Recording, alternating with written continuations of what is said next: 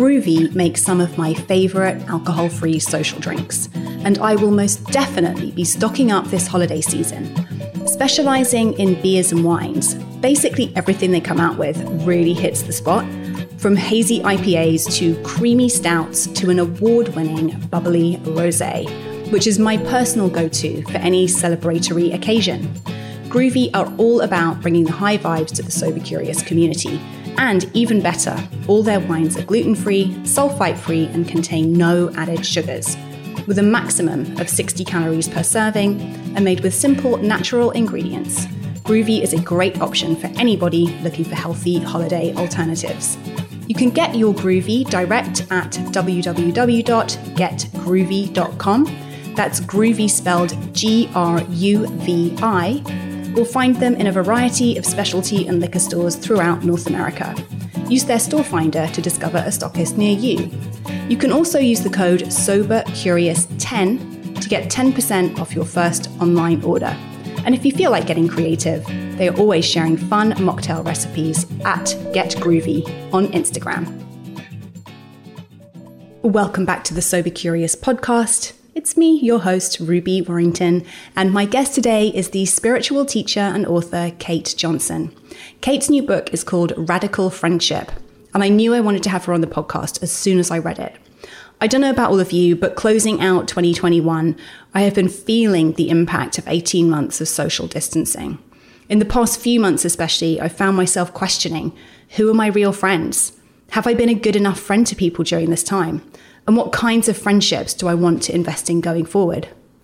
This process has reminded me a lot of how it can feel navigating your new social landscape after you quit drinking. One of the biggest questions I hear people asking when they get sober curious is, am I going to lose all my friends?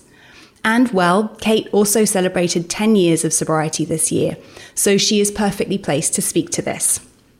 We also talk about why friendship is so important, why these relationships are often devalued compared to family and romantic ties, and how we can all be better friends to one another. During the course of our conversation, I also mentioned my new book, Women Without Kids, which is not out for a while. But if that title sparks interest in you, I will be writing about various themes that I mention in the book on my personal newsletter, which you can sign up for at my website, www.rubywarrington.com. But you are here today for my conversation about radical friendship with Kate Johnson. Here it is. Kate, thank you so much for joining me today. It's my pleasure. I'm so happy to be here. So before we started recording, I shared with you that I was going to do this whole spiel about why it was so important for me to have you on the podcast, and how grateful I was to receive your book, Radical Friendship, when I did a couple of months ago. So I'm currently neck deep in my new manuscript. It's a completely different subject matter. My new book is called Women Without Kids.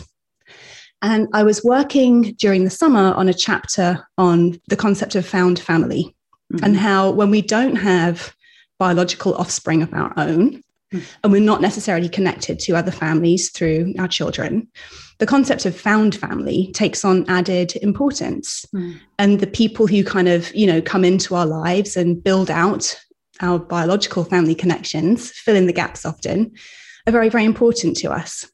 And I realized as well, whilst writing this chapter, that these connections, these found family connections, are vitally important to anybody, regardless of whether we have children, regardless of what our relationship is with our family of origin. Our found family connections are actually hugely, hugely important to our overall well-being, our sense of belonging, the connection that we feel to other people, our sense of purpose and meaning. It's really at the heart of it all, this idea of community, I suppose.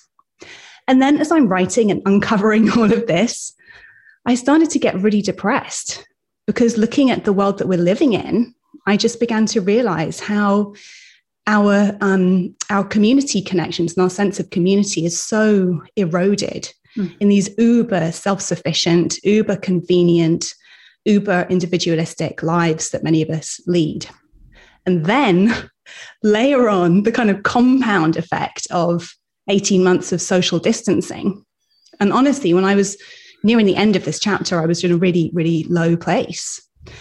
And even more so, I've been able to connect this deep feeling of emptiness and lack of belonging to the feeling of emptiness that I believe many of us are trying to fill when we reach for substances, when we reach for alcohol. You know, Johann Hari is a journalist who did a very famous TED talk called "The Opposite of Addiction is Connection." And I never really got it.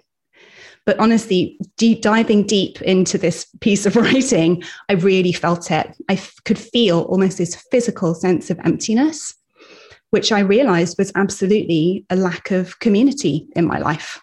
And obviously exacerbated because we've been through this period where we've just been so disconnected and separated. You know, I was sharing again before we got on the recording, I haven't seen any of my biological family for almost 2 years now. So many of my friends have moved out of the state where I'm living, and pretty much all of my kind of community connection has been online for the past 2 years. And as great as that is, that we've actually had the option to stay connected, is a poor substitute for, you know, what we experience when we're actually in regular contact with people. And again, just noticing how, pandemic aside, we live in these kind of lives, we live these lifestyles that are, we've almost got to a point where we don't need other people. We have apps and we have online services, we have text therapy, and all of these convenient ways of kind of connecting and having our needs met that don't actually require the real heart work of connecting and communing with other humans. So that sets the scene for where I'm at when your book arrives in the mail. And I devoured it in a weekend because I was just so relieved to find that there was somebody addressing this very directly, this deep human need that we have for community. You offer in your book a real, you know, you talk about why it's so important. You offer really practical tools and meditations for people to really think about how to create radical friendship in their lives. And beyond that, you talk about how important our friendship connections and our communities are for creating social change, which is, I think, a really, really powerful recipe for all of us, because I know I'm not the only one who's been feeling this deep, deep sense of disconnection and unbelonging in the world. So perhaps to kick off, I would just love to hear what you think about, I mean, I know books take years to bake. Yeah. And so you didn't time for this book to be coming out on the tail end of a pandemic. But I wonder if you could share a little bit about, what you think about the fact that this book has come out now, where we're at in terms of community, and just where you think we can start to, how we can start to move forward from here. Well, first, thank you so much for reading it. And it's really like such an honor to hear your reflections, and I'm excited for your book too. And let me back up and say I've been working on this book for a lot of years. I got asked to write the book, 2014, 2015, something like that. I think 2015 is when I signed the contract, and when I did, I asked the publisher, like, oh, how long should it take to write this? And they were like, oh, 6 months. And I was like, great. And I just, that was not true for me, certainly. And so, it does take so long. And it was really,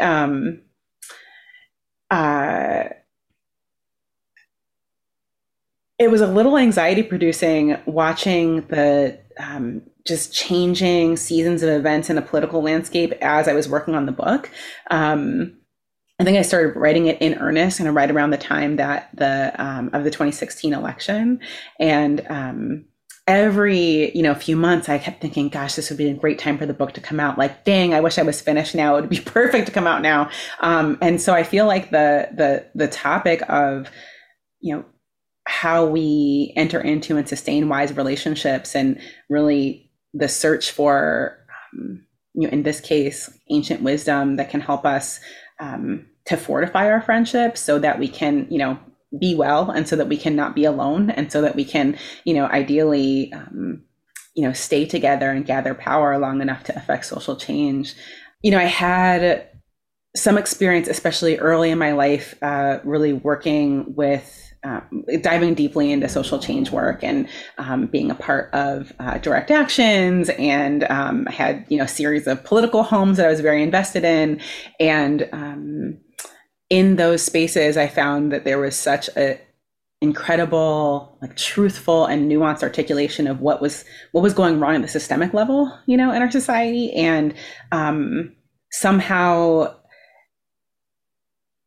a lack of alignment between that analysis and how we were engaging with each other as friends and colleagues and human beings. It was like we were against these kind of transactional corporate relationships, but within our communities, we sometimes just didn't see each other or used each other or disregarded our human needs, right? And then similarly, being engaged in spiritual communities, sometimes found that, while there was this incredible commitment to inner work and accessing wisdom and compassion at this very kind of granular, deep internal level, that learning didn't always make its way into our relationships in this integrated way. And so there's this, I could see this kind of liberation sandwich of, on one side, the personal practice, and then on the top, the structural analysis, and really wanted to just explore for myself and hopefully, in collaboration with others, this middle part of what are the relationships that make that I don't know if this is a good word, analogy, liberation sandwich work. What is it that actually helps it to stick together? Mm-hmm, mm-hmm.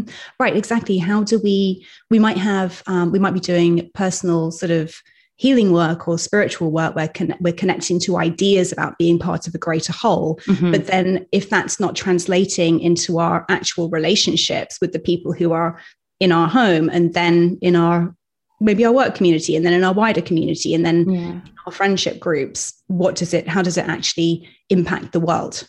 Totally. And, what you were saying about your experience in the pandemic of, and of writing this text that you're working on, and just finding that it was getting a little bit, just depressing, and wait, where are my relationships? And I actually want more from them. I had the same experience working on this book, where there were a couple times where I was writing, I was thinking, man, do I have any friends? Am I just a shitty friend? What is it? And I realized that I certainly didn't write the book to shame myself or other people, and I think that can come up when we look at a book on friendship, oh man, I'm not sure if I'm doing this right. And I think that many of us are struggling to figure out. I don't think we live in a society that really supports these kinds of relationships, because they don't have necessarily a monetary value, or they're not,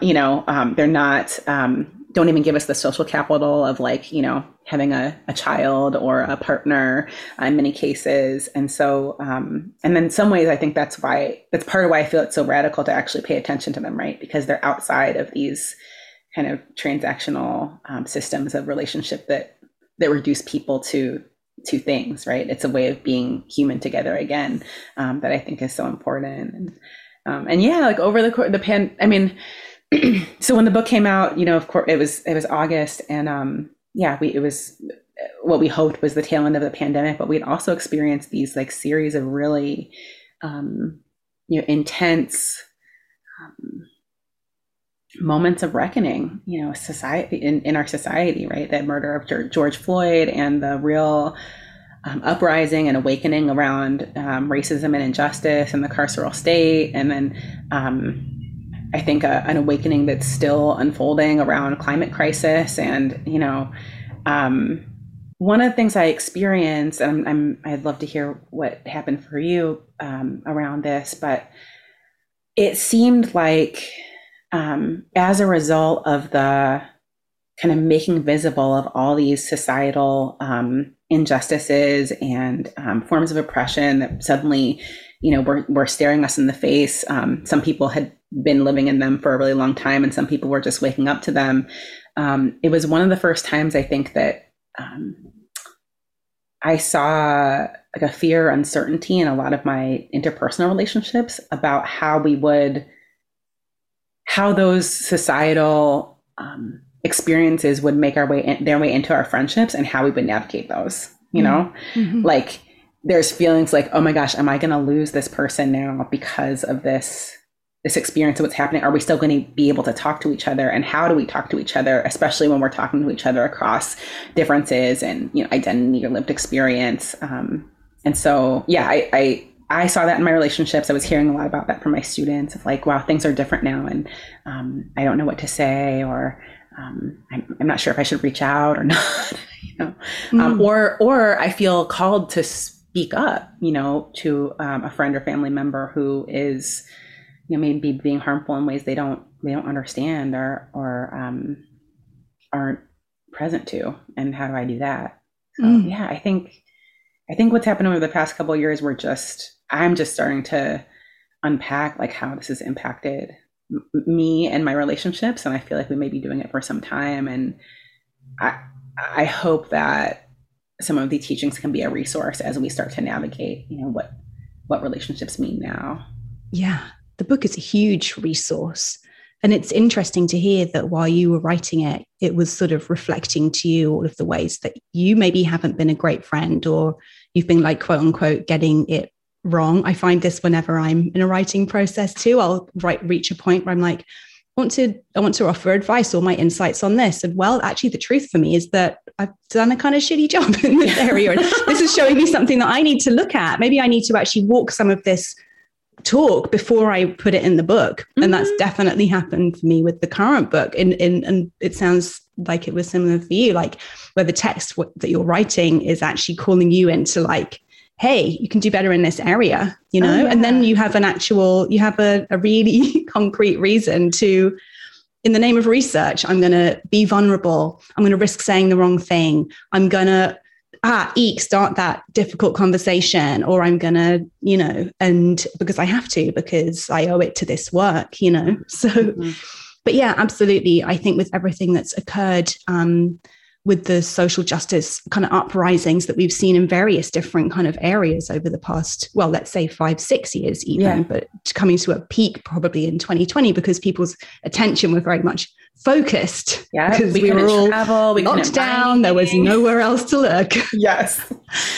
I mean, yeah, I think we've absolutely, and I've definitely experienced that in my life, wondering if, is that person not texting me back because I'm no longer part of like the right group, or like they assume that I'm not going to understand, and do I bring it up, or am I reading too much into it? There's so much of that those strange communication kind of crunchy points, which it takes so much courage to just kind of bravely ask or even speak what might be our uncomfortable truth in those situations. And I think this book is absolutely an amazing resource, not least because it's just such a reminder of how important this part of our lives is. It was a question I had much further down my list of questions, but again, I really noticed how, whilst I was working on this chapter on found family, we sort of automatically prioritize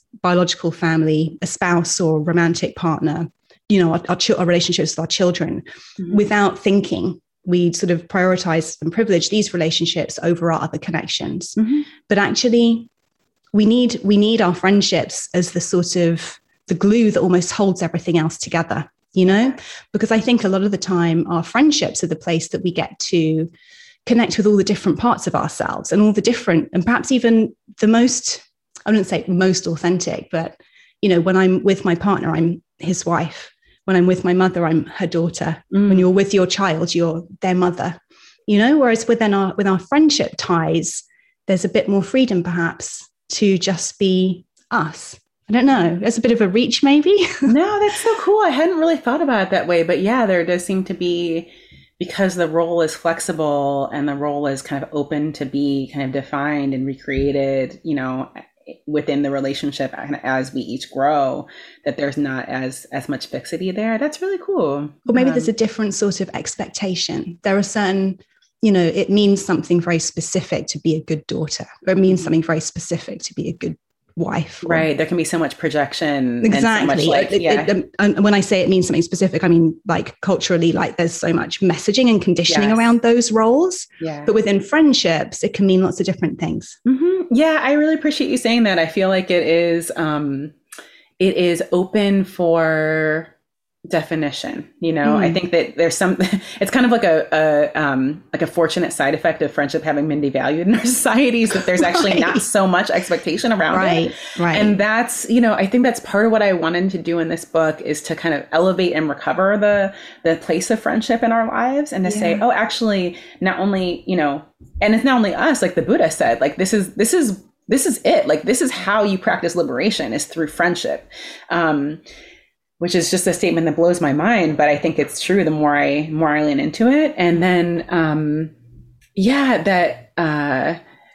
because societally we haven't placed all of this kind of weight, or if not a sense of, what a friendship has to be, or maybe it's like the sense of expectation for friendship is very low. Like, I think there is this opportunity to redefine it. And I think the Buddha was even redefining it in his time. And I think what he was saying to us about friendship is that this is a relationship where we are committed to one another's liberation. Like, it's not just we're hanging out, or we happen to go to the same elementary school, and so we've known each other forever, but there's this commitment, like, I want to be free, you want to be free, we want to be free together. And that we're willing to do I love you said it earlier, the heart work. Like, we're willing to show up for the heart work, and we want to show up for the heart work because we understand that is the activity of freedom. And that I love what you said about the level of courage that it takes to do that, because sometimes we have to come into contact with our own discomfort around, asking a question that we think we maybe should know the answer to, or bringing up something that doesn't feel good and we don't know why, and we're not sure if it's just us, or setting a boundary, with someone who we haven't ever done that with before. So it does require often stepping into risk, even, starting a friendship, just to say like, hi, do you want to hang out? I think you're really cool. Like that statement of like, I like you. Yeah. Do you like me? Exactly. I immediately think of myself like in 7th grade, like, kicking my toe into the mud and being like, hey, can I have your phone number? Do you want to hang out? So that level of just kind of like, it's courage, but it's also vulnerability. It also invites us into this beautiful part of what it is to be a human being, like our fundamental innocence, like that part of us that just wants to love and be loved, and doesn't actually, not for any reason other than that love saves our lives, and I'm excited about that part of friendship. I also think, in addition to the courage that you bring up, that it requires this level of attention, just to even notice, oh, something doesn't feel right, or, oh, this person hasn't called me back, and not to brush it under the rug, and not to just like, okay, next thing, next tweet, next scroll, next, Google Doc or whatever, next email, but actually like, oh, I notice this is happening for me, and I care enough about myself and my friend to pay attention and to actually speak up about what my experience is. And it sounds, I don't know if it sounds like simple or obvious, but I just find that that's in a world where even in a pandemic, we've managed to increase our pace, to be able to pay attention and give space for what we actually feel in relationship feels also quite radical to me. Exactly. And I think also in a time when when we think about Facebook friends, friendship has become, I think, extra disposable, because the impression that social media gives us, whether we're consciously aware of it or not, is there are plenty more where they came from. Oh, look, I have 10,000 friends on social media. So what does that one friendship matter? We're not necessarily consciously thinking that way, but I think one of the kind of compound effects of this social media landscape that we're navigating a lot of the time is just this idea that like, I'm connected to all of these people, so it's fine if I lose one. you know? Right. It makes me think the quote from the Buddha makes me think about, I was reading an article with Greta Thunberg. I think she just turned 18. And the headline, it was in The Guardian, was like, a quote from her: "The only things that matter are climate and friendship." I know. Yes, I should send it to you. I should send it to you, because she really is like these. And again, I think it comes back to that sense of like, we're facing what can seem like such hugely insurmountable problems as a human race right now. And sense of solidarity, that I'm not in this alone, and that I can risk putting my neck on the line because I will be supported in that. It's just so hugely, hugely important, you know, on so many different levels, but on a really primal level. Like, my safety, my sense of safety relies on me knowing that there are people who've got my back, you know? Totally. It really, really does. Wow. It's incredible that she said that. I didn't know. Thank you for sharing that with me. And yeah, you know, I was talking about this with a friend around this recognition of climate, and how much spiritual maturity, that's how he said, it actually takes to be able to look this crisis in the face.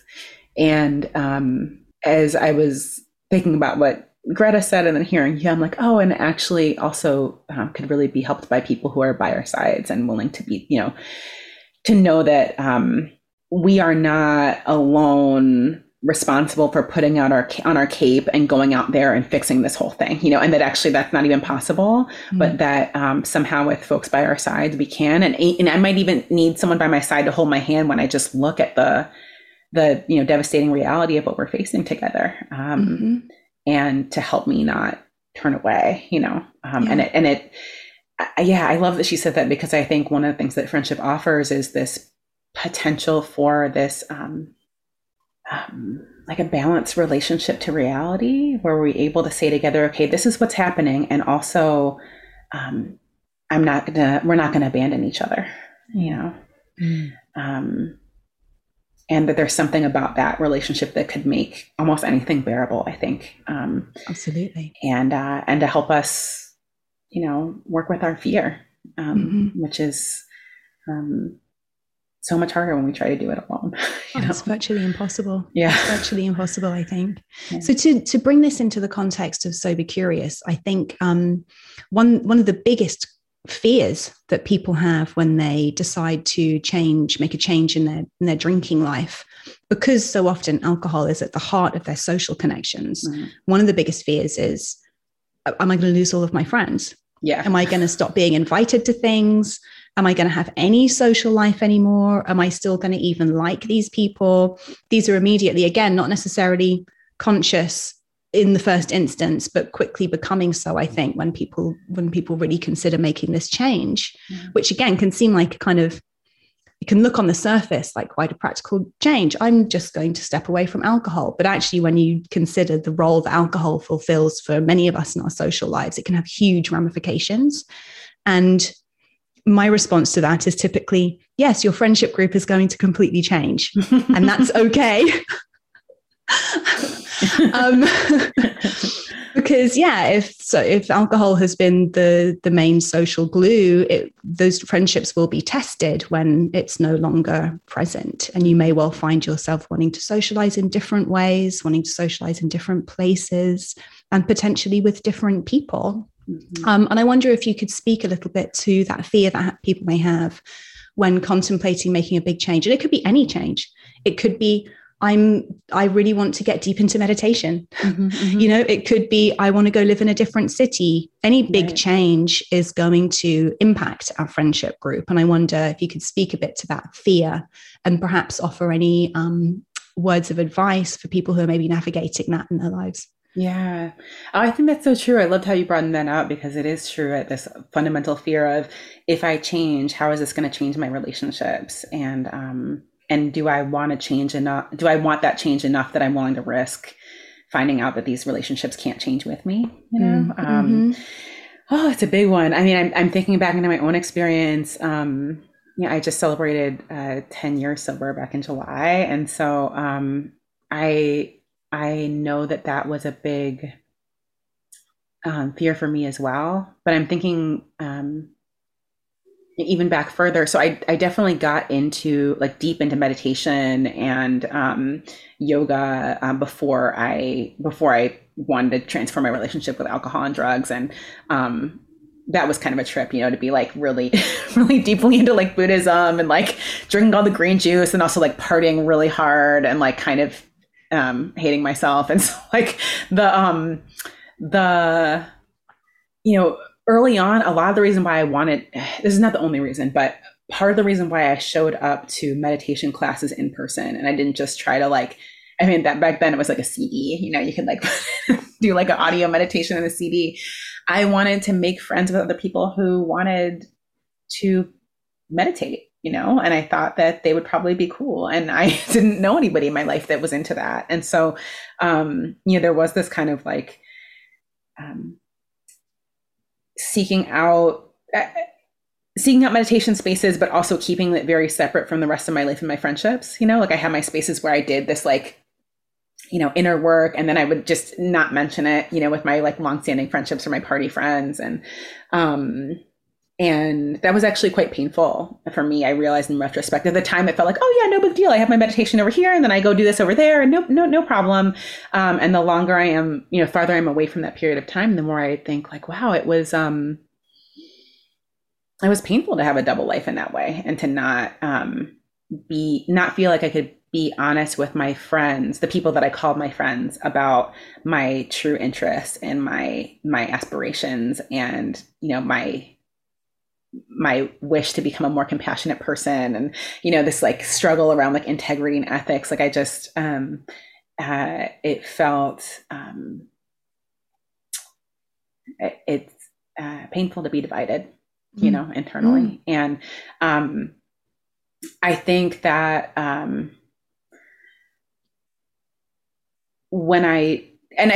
just to bring it back to the fear, I think part of it was a fear that my friends would like laugh at me, or they would just think it was super weird, or, like wouldn't get me, which is, I think, a lot of the reason why we don't share ourselves and who we really are with other folks. There's this part of the book, the book is structured around the Buddha's teachings on spiritual friendship and these 7 qualities in the Metta Sutta, this ancient text. And one of them is, he says that a spiritual friend is one who, which I call a radical friend, is one who tells you their secrets, and there's something about being willing to let ourselves be seen and known that feels so risky, especially when we're changing. And also that is the very activity of radical friendship, to allow ourselves to be seen and known, and to discover in that if our friends might actually be able to meet us and change with us. And also to know that all things are impermanent, and it might be that, at certain times friendships run their course. I'll say that in terms of sobriety, I was terrified. You mentioned the place that alcohol has in our lives. Like all my social interactions included alcohol that weren't directly related to like, Buddhism or yoga. Like everything else was, was just rife with it. And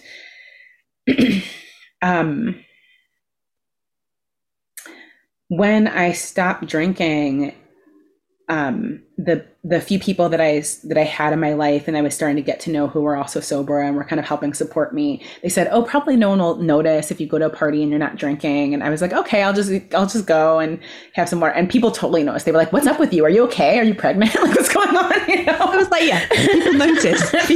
people absolutely noticed I wasn't drinking.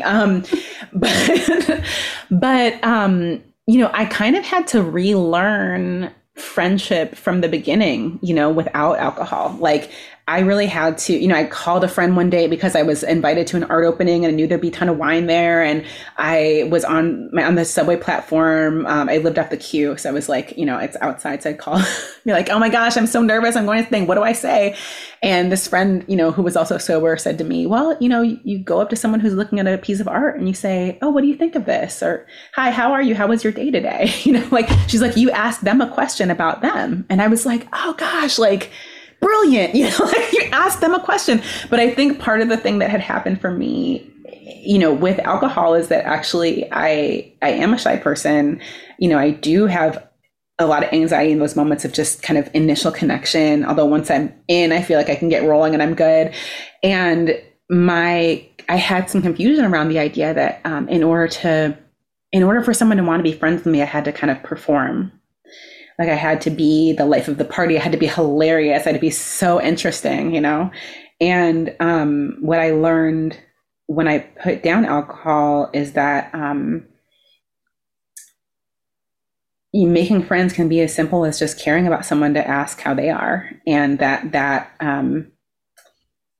shifting my intention and purpose from like, how can I make this person like me, to how can I care about this person, discover what I like about them, was a huge shift in perspective for me that I think I only got because I changed that part of my life.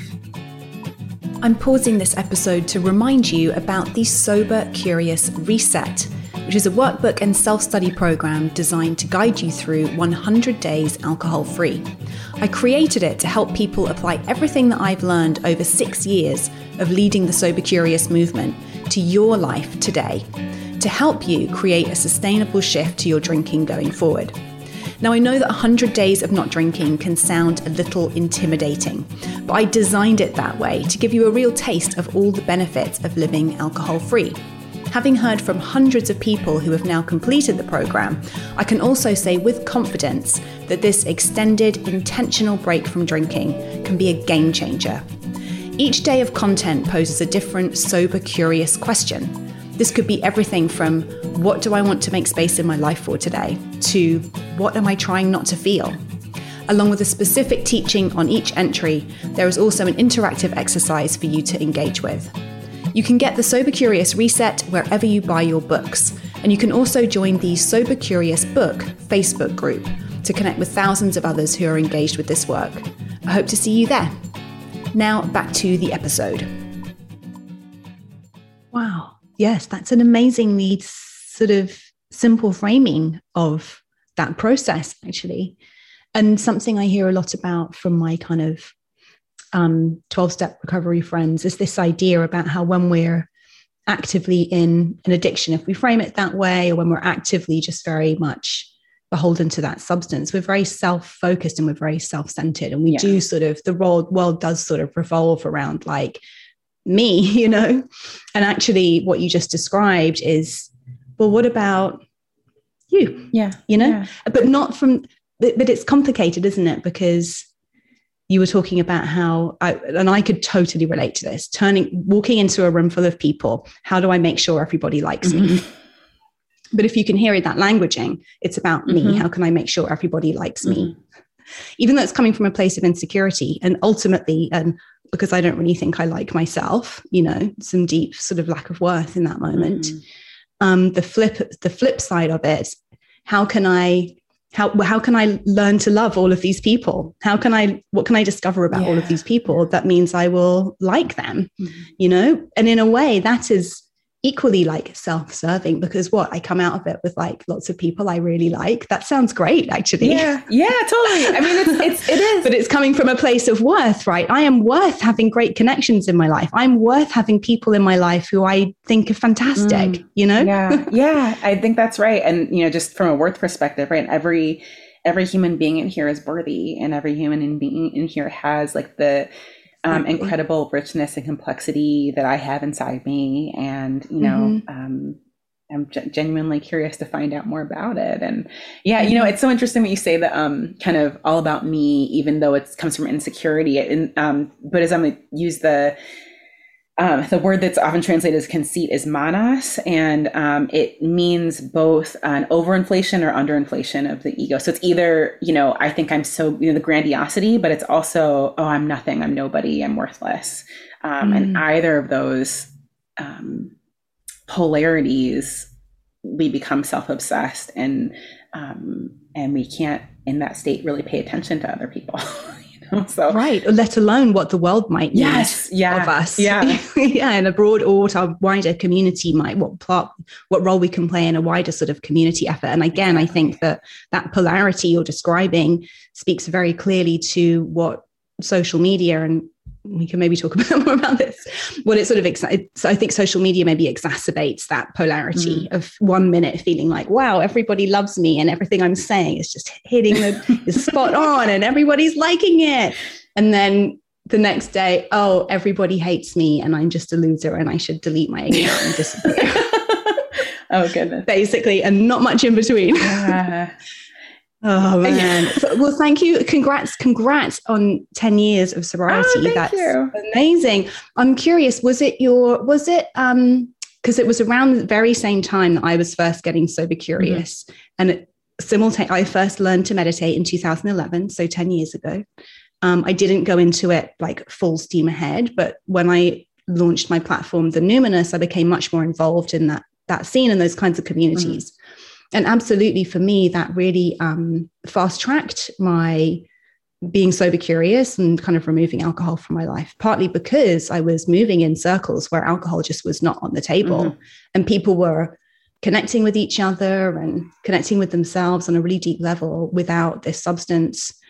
And I wonder kind of if learning to meditate and really kind of diving into your inner work was what sparked your move away from alcohol, or if it was maybe the other way around. Maybe you were wanting to quit drinking or change your relationship with alcohol and you found meditation as a path out of that lifestyle. It was number one, definitely. I was always kind of like a mystical kid, and I think that that's true of a lot of people who gravitate towards substances anyway. Like my experience is a lot of people who, like seek these peak experiences and want to kind of like merge with, the universe in some way. And can find substances that can be in some cases a doorway in, before it, unless they then later become kind of a block. And I think that's what some of us find. But yeah, I was really interested in meditation. I was really interested in, I feel like when I heard that, in my own words, that this meditation and mindfulness and the Buddha Dharma were these like technologies for freedom, I just wanted that. And I don't think I even, it's like, what did freedom actually even mean to me back then? Like, I don't know, and I mean, it's something I feel like I try to continuously articulate to myself even now. Like, what do I really mean by freedom? What does it mean to be free? How free can I imagine? But yeah, I knew that it was about freedom, and I knew that it was about finding relief from suffering. And I knew that suffering was a part of my life too, just like struggling with like depression and anxiety, and then looking at all the suffering in the world and feeling like such a like sensitive person. I feel like I felt just all of it. And I knew that my relationship to substances was kind of sketchy. I was trying to shift away from them. And so, like you said, like finding spaces where actual alcohol and drugs like weren't there, was so amazing. I was like, oh my gosh, like people, and I would go away to these meditation retreats and I would not drink for a week, 2 weeks, a month at a time, because I was at this, spiritual place, like meditating all the time. And then I would come back and then I would start drinking again and be like, so part of what was appealing to me was the way that that Buddhism in particular talked about working with attachments. And I thought, oh, if I could continue drinking, but just be less attached, that would be really great. I would be like, oh, I could take it away. And then, you just articulated literally every sober curious person wakes up every morning thinking that.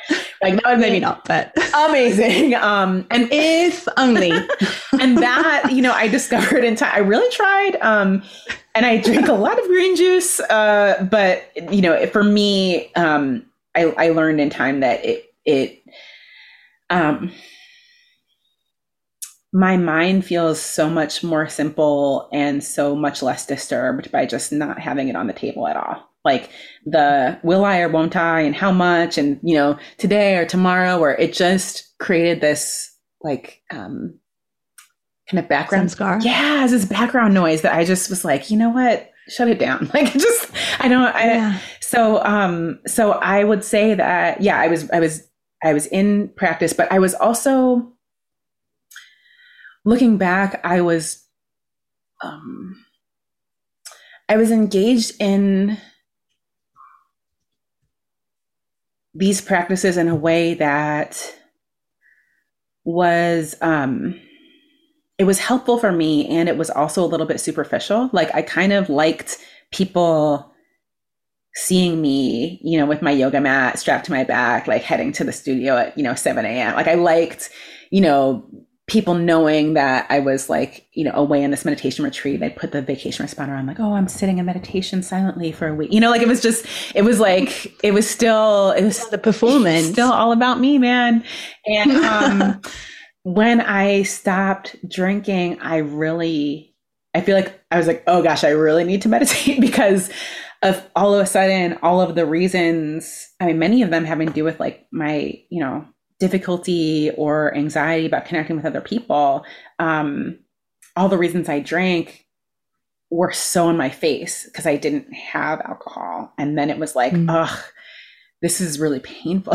And so I feel like I went to these practices with a new level of, I want to say desperation, but that actually like led me to, I think a much deeper spiritual relationship because, rather than using them as a way to kind of cancel out the stuff that I thought I was doing that was like, quote unquote, bad, like, oh, my bad drinking and my bad, this and that, and to try to be quote unquote good instead. I was using them as tools that I could rely on to help me navigate my experience in this life, which was complex and did include like lots of different suffering. And I have, challenges that I maybe was born with, or maybe about my person, who knows, but, like this idea that I could have, one, like practices that would help me work with like my baseline, ability to access states of calm and tranquility and ease, and to get in touch with kind of who I really am when I get quiet, like that. And that's one of the beautiful things about sobriety for me is just, I'm getting to know myself. I can be real with myself, and that allows me to be real with other people. And then also, when it comes to like the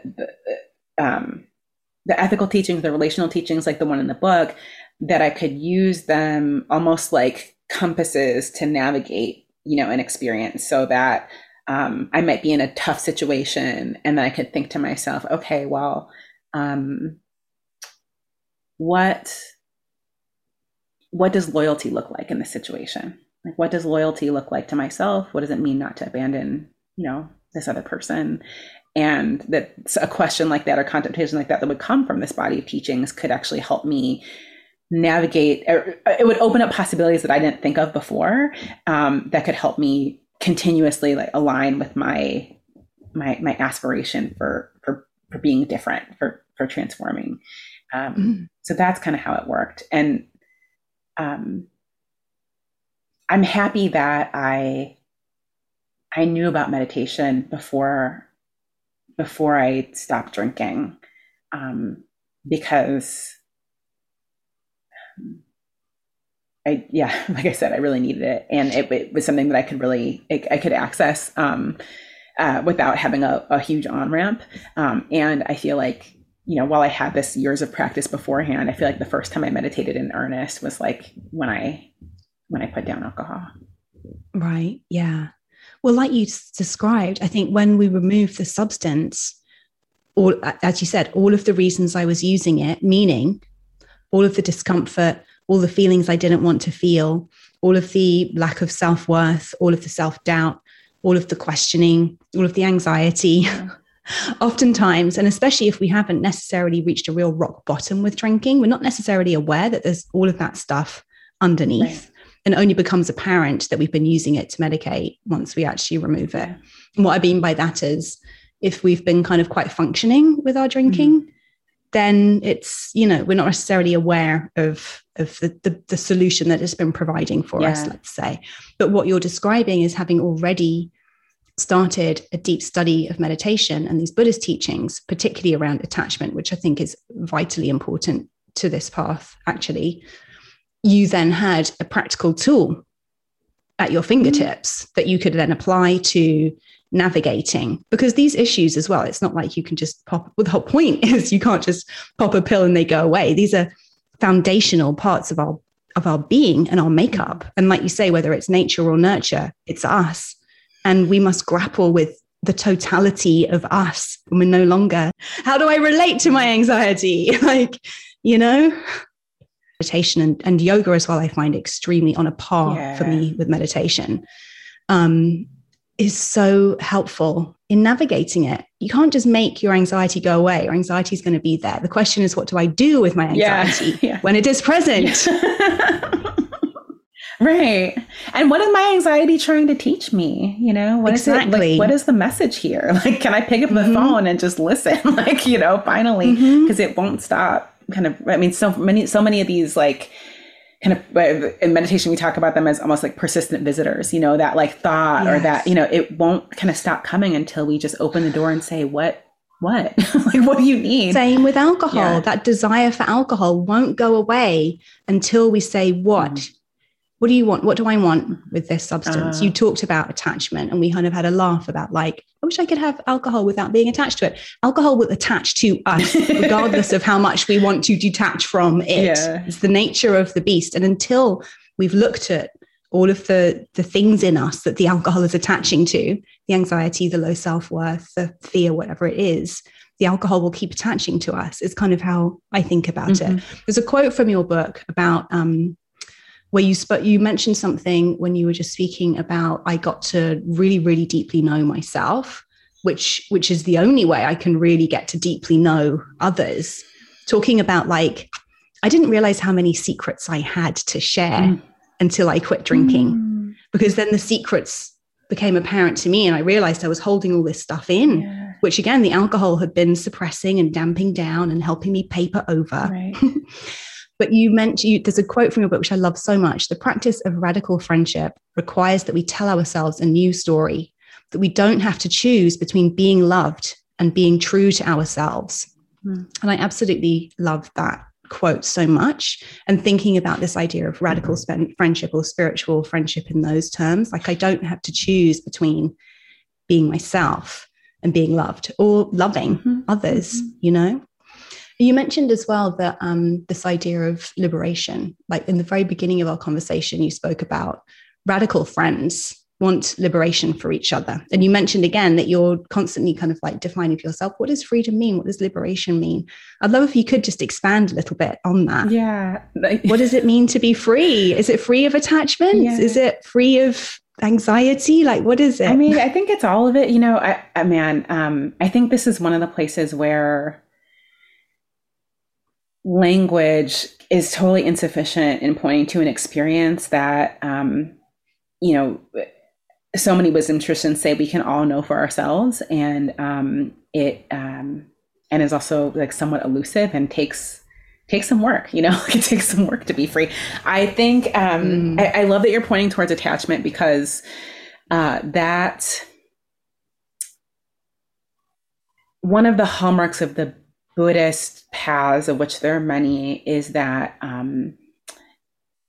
the key to freedom is addressing our clinging. It's our the root of our attachment. And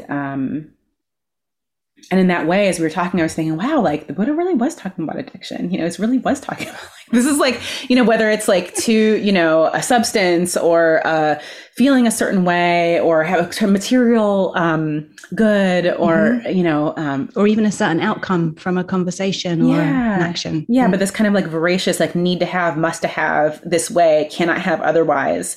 So I think that's one layer of what liberation means, is when we are like do the work to create the conditions so that the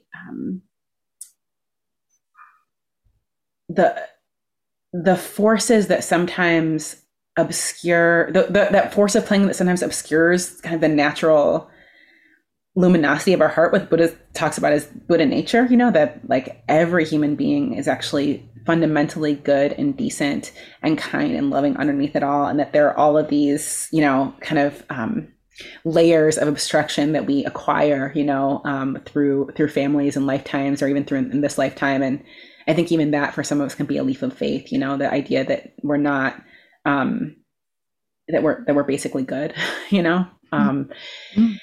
And the idea is that, liberation is like when the conditions are right, so that whatever greed that we experience, whatever hatred has clouded our heart, whatever ways we've deluded ourselves or allowed ourselves to be deluded, that those clouds kind of fall away, and that in the absence of that which obscures the natural luminosity of our heart, we are free. So it's interesting because in the Buddhist teachings, that liberation is not something that we acquire, it's something that we experience when we let go.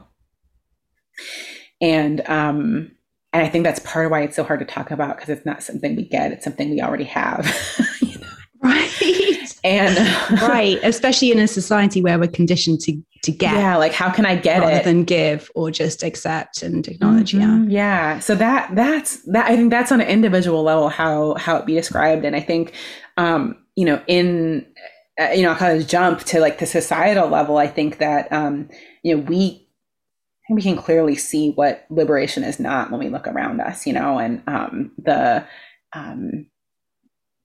way that our economic system is structured, that is, requires people to be in poverty and maintains poverty systematically, the way that, again, our economic system has structured to like profit off of, human beings as capital.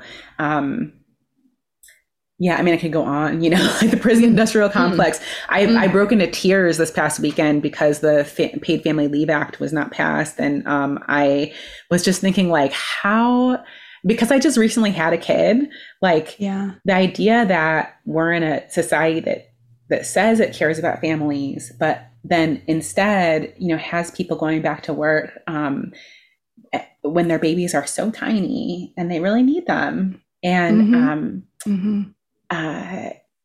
it just feels like the worst gaslighting, so like that, it's terrible. That, when we have systems that are designed to keep people so poor and so busy that they can't organize for their own freedom, like that's obviously not liberation, right? And so, how is it that I think at the societal level, liberation requires such profound imagination, which means we need time, we need adequate food, we need rest, we need love. We need our basic needs met in order to be able to dream into a society, like a massive societal shift that doesn't require the institutionalization of suffering in order to function. Right. That some days is a little beyond what I can picture. And so when I wrote the book, I did point towards like, there are these amazing, I think I see primarily coming out of like Black feminism and science fiction, really these like incredible imaginations of like what our world could be. And the assertion that, really somebody imagined this world that we're living in right now. And we can imagine, if we tap into our imagination, we can imagine freedom as something different. So that's what I'm saying about like kind of like larger scale liberation. And then I think in the middle of that, what does it mean to be free inside of our relationships? I think it is some of the qualities that we've been talking about. Like some of it is, the just kind of like embodied sense of being able to take up the right amount of space, and to feel that when we take up the right amount of space for us, we're not taking too much from someone else, and we're not shrinking back so that they can, expand, but we're actually like in this right size relationship with one another. I think that's part of it. Part of it is being able to like, be honest. Part of it is like to learn to trust ourselves and our integrity, such that we can walk through the world and know that we're not going to cause harm, at least not intentionally, like it. So I think it can mean so many things in terms of our relationships. And I still think it's worth articulating. I think that we should talk about it all day. Like, what does it mean to be free?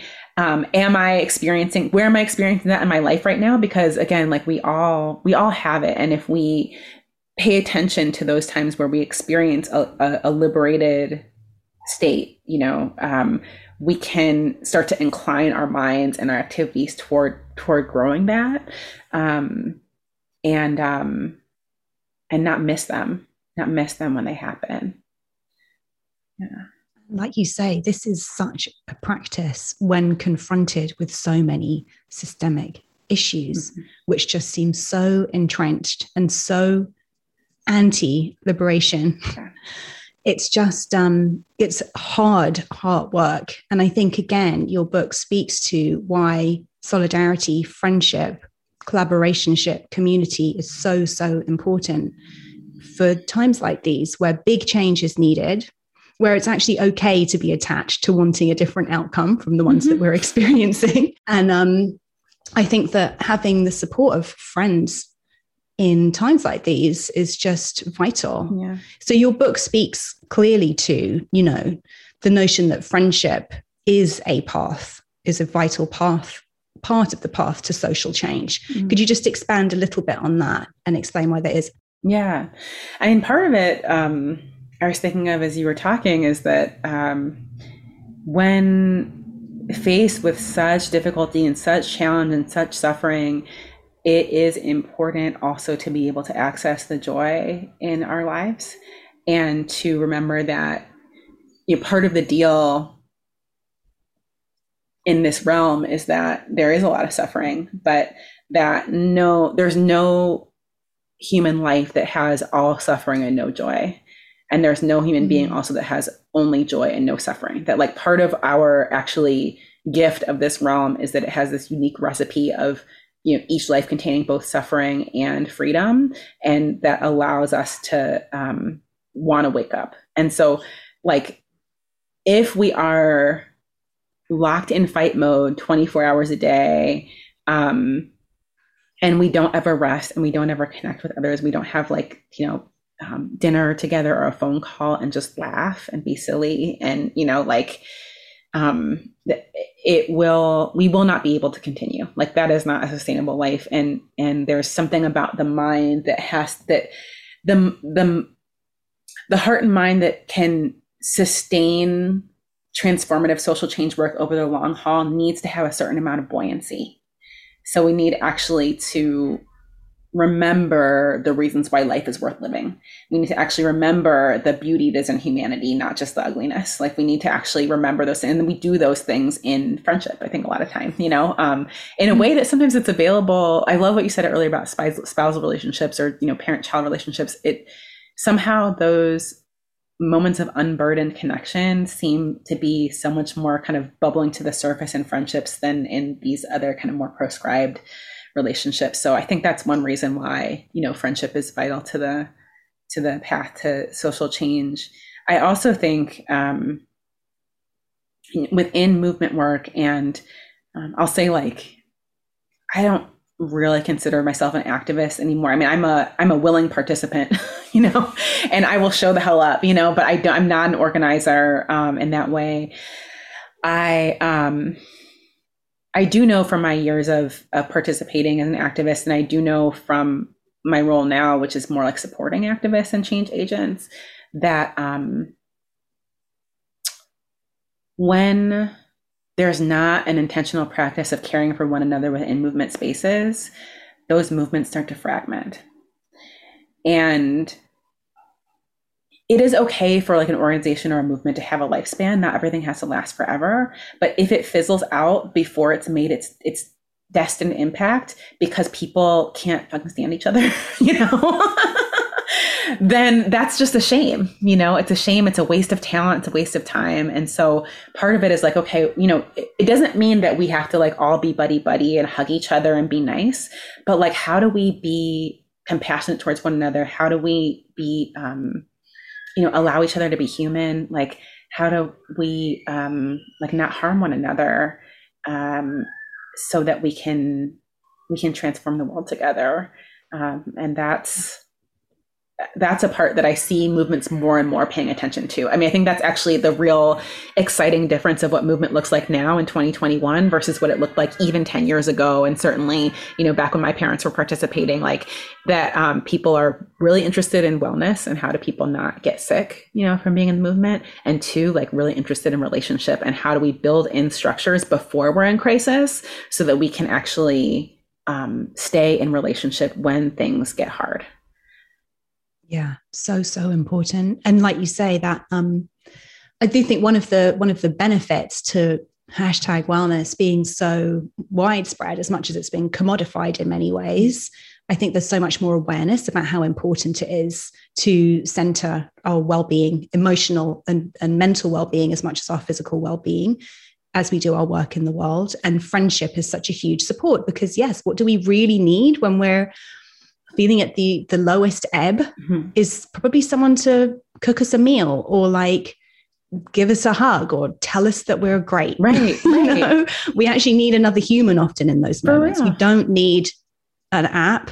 We don't need likes on an Instagram post. We don't need those things. We need a human being to reflect back to us that we're okay. Right. I wanted to finish up kind of asking you about what it actually takes to make friendship. And there's a quote here, which I just love, on page 34. And maybe we can, and it speaks to kind of what you were just speaking about as well, actually. You say friendship is not an identity, it's an activity. Friends feed each other, check in on each other, cheer each other up, and let each other be. We help when help is needed and wanted. We do our very best to protect each other from harm. We support each other in accountability when we fail to live up to our values and agreements. We begin again. So important. Friendship is something we practice, not because we should, but because we want to, because it restores our access to our full humanity, because it makes life beautiful and meaningful and divine. I think I want to get that on a t-shirt. It'd be a very, very long quote on a t-shirt. No one would actually be able to read it as I walk by. It would just, and what I mean by that is maybe it would be a sticky on my desktop where I'm in this space of really realizing that I need and want to recenter friendship in my lives. I think that's such a great kind of, friendship is not an identity, it's an activity. And it's such a reminder that rather than me sitting there waiting, why haven't people called me? Why is no one texting me? To maybe like make the move, check in on someone, like actually be the one, who's kind of helping make the friendship happen. But yeah, if you have anything else to share about like in this age of social distancing and social media, and what are some of the actions of friendship that we've kind of forgotten that we can bring back into our lives?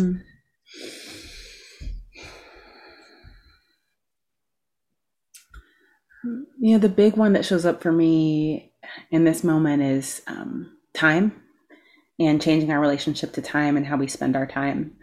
And it is so difficult because, I think this has been a theme kind of throughout our conversation, but the ways in which our modern society is built to keep us so busy that we hardly have time to know how we feel, let alone like ask someone else how they feel, let alone like care for ourselves. I know people, and I've started doing this to block out time to connect with friends, not like making a date with a friend, like, oh, we have a phone date, but just blocking out spaces in the week to connect with a friend that needs or wants to be connected with during that time. Or just, I show up, in this like 1 to 4 p.m. block on my calendar. And I think like, who would I like to call today just to check in on, There is something about like taking the time to intentionally cultivate relationships, and, intimacy and connection takes time and sometimes is slow. And, in the same way as meditation, I think about like my experience of sitting on the cushion, and sometimes I just sit and there's kind of like, it's almost like pulling up a chair to my heart and being like, okay, what's going on? And there's just nothing, it's like 10 minutes go by and it's just like crickets. And then all of a sudden I feel like then it's like starts in a whisper, and then it starts to expand. It's like that, it just takes time even for me to open up to myself, And I think that, similarly in relationships, like to be able to kind of show up and stay there and to see what unfolds in a space, even through like awkward silences and even through, like uncertainty, as you're learning or relearning another person. There's something about being willing to take time and stay with an experience with a friend that allows it to grow. I actually, as part of my research, discovered that it apparently takes 100 hours of connection to form a close friendship with someone. Wow. And when I think about, a week long retreat, sharing a room with someone, that'll get you it'll use up a good chunk of those hours. Right. But again, like how often do we actually put ourselves in those spaces? If that's 100 lunch dates, even if I was meeting a friend every week for lunch, that's 2 years of a weekly lunch date. Wow. To put it in like kind of, numerical terms, it's really like such a eye opener. Yeah. Well, and then when, to think about that, it's like, we can't have weekly lunch dates with every single person in our lives. So there's something that came up for me around contentment. We're only going to be able to cultivate like deep, powerful friendships with a certain number of people in our lives. It doesn't mean that we can't take these principles of friendships and apply them in every single one of our relationships. So that's another thing that's really great, right? So we can practice the characteristics of spiritual friendship in every single relationship with our neighbors, with our friends, with our spouse. I'm sure my partner would love it if I was a better friend at times,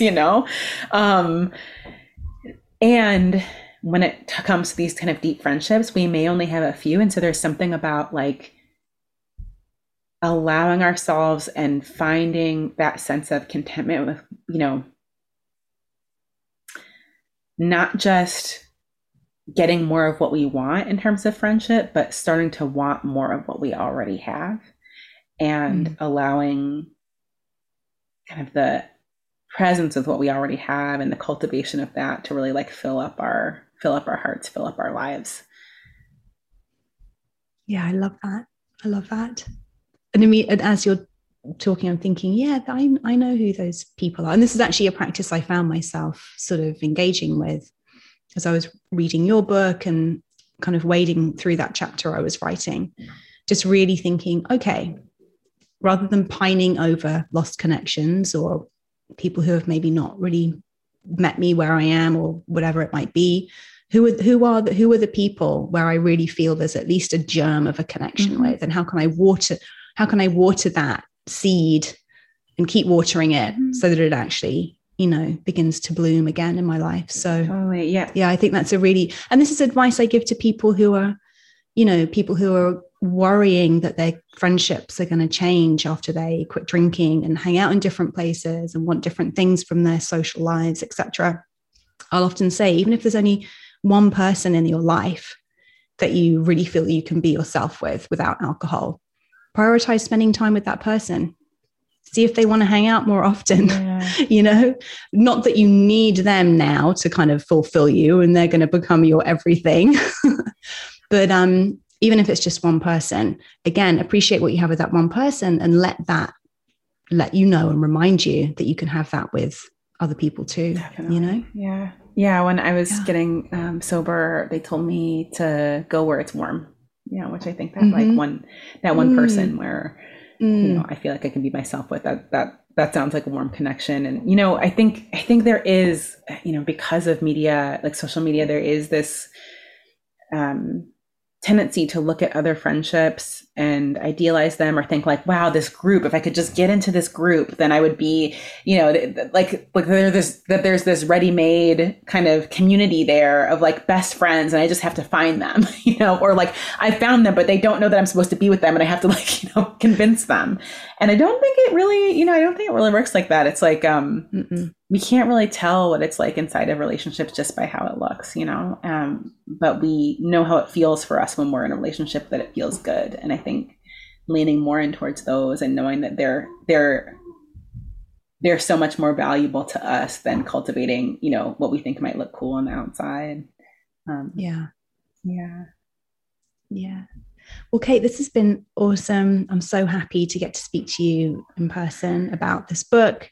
Everybody listening, it's called Radical Friendship. And what I love about it is that it is so practical. There are meditations with each chapter, and it's really, like I said, I just found it extremely inspiring. It gave me a lot of hope for my friendships and the connections that I'm building in my life. So thank you again for your work, and thanks for coming on today. Oh my gosh, thank you so much. Thank you for your thoughtful questions. It was just, I learned so much in this conversation. Thank you a lot. Thank you, as always, for listening. If you enjoyed this episode, please do share it with a friend and leave a review wherever you are listening, as it just helps more people find the series. As always, this podcast features original music and is edited by aloeaudio.com. That's ALOE audio.com.